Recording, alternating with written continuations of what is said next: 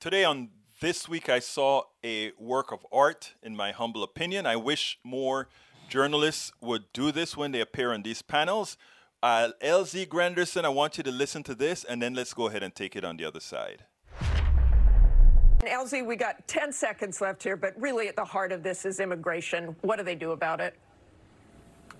Well, I know we're talking about immigration, Martha, but I really want to address something that we talked about just previously in terms of Marjorie Greene and that particular caucus. In denouncing her, many Republicans talked about how America wasn't built on these ideas. The reality is this country was built on white supremacy. And the reason why she supported is because white supremacy is still very much a part of the American fabric. So until we can acknowledge that, we're going to constantly address these racial issues, particularly as it pertains to immigration. We're going to have to end there, but you made your point. And, you know, very rarely do you get a chance to, just go ahead and you be the one making the subject and not getting cut off. He took that 38 seconds and he did everything that he needed to do with that 38 seconds. Let's get the police portion out of the way. You know, everybody they're really hitting hard on how bad these police officers are, right? And I tell people all the time, police officers are a reflection of who we are. The only difference is they have a license to kill.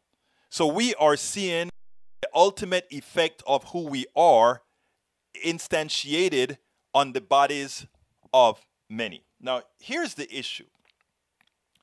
As long as we maintain this fallacy that except for that little thing called slavery, except for that little thing where we had the Trail of Tears, where we murdered and threw a whole lot of indigenous people off their lands. Instead of us breaking all these treaties that we've had with different indigenous countries on this land and taking their land, except for how we treated Asians as they came over and built our railroad and gave many other services, except for how we deal with those people repatriating lands that were originally generations in their families, except for all these things, we were founded on great Christian principles. For all those that didn't benefit from the wonderfulness of that, it creates a fallacy.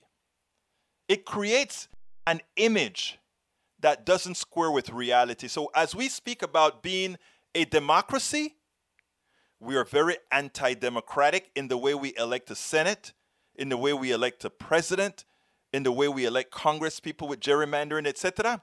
We have all these undemocratic features built into our system to keep a few in power. When we wrote a constitution, which in effect truly, and this is not meaning to be mean, it was a racist document identifying some people in this country as 3/5 of a person.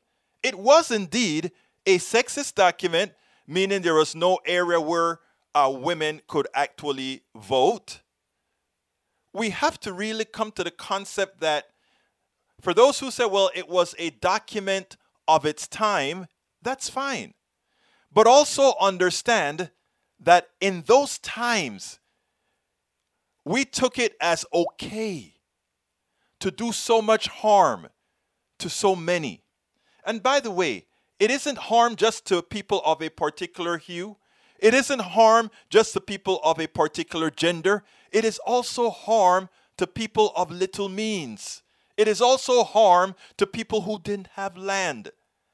But we always gave them that aspiration that if they just follow the rules, they would be able to be like us, as long as they don't have that hue, as long as they don't have that gender. So it was worth a few with arms fighting for. Until we accept the reality of who we are and we start making or codifying who we claim to be and act on that codification, nothing is going to change. And that's why cycle after cycle after cycle, we go through what we're going through. That little statement that L.Z. Granderson made is so important. And if we absorb the essence of that statement, it's a start, it's the beginning of doing what we need to do. We spend a lot of time deconstructing the news, trying to parse it into a form that everybody can understand. We try to find those little nitpicks where it flies above the fray, etc.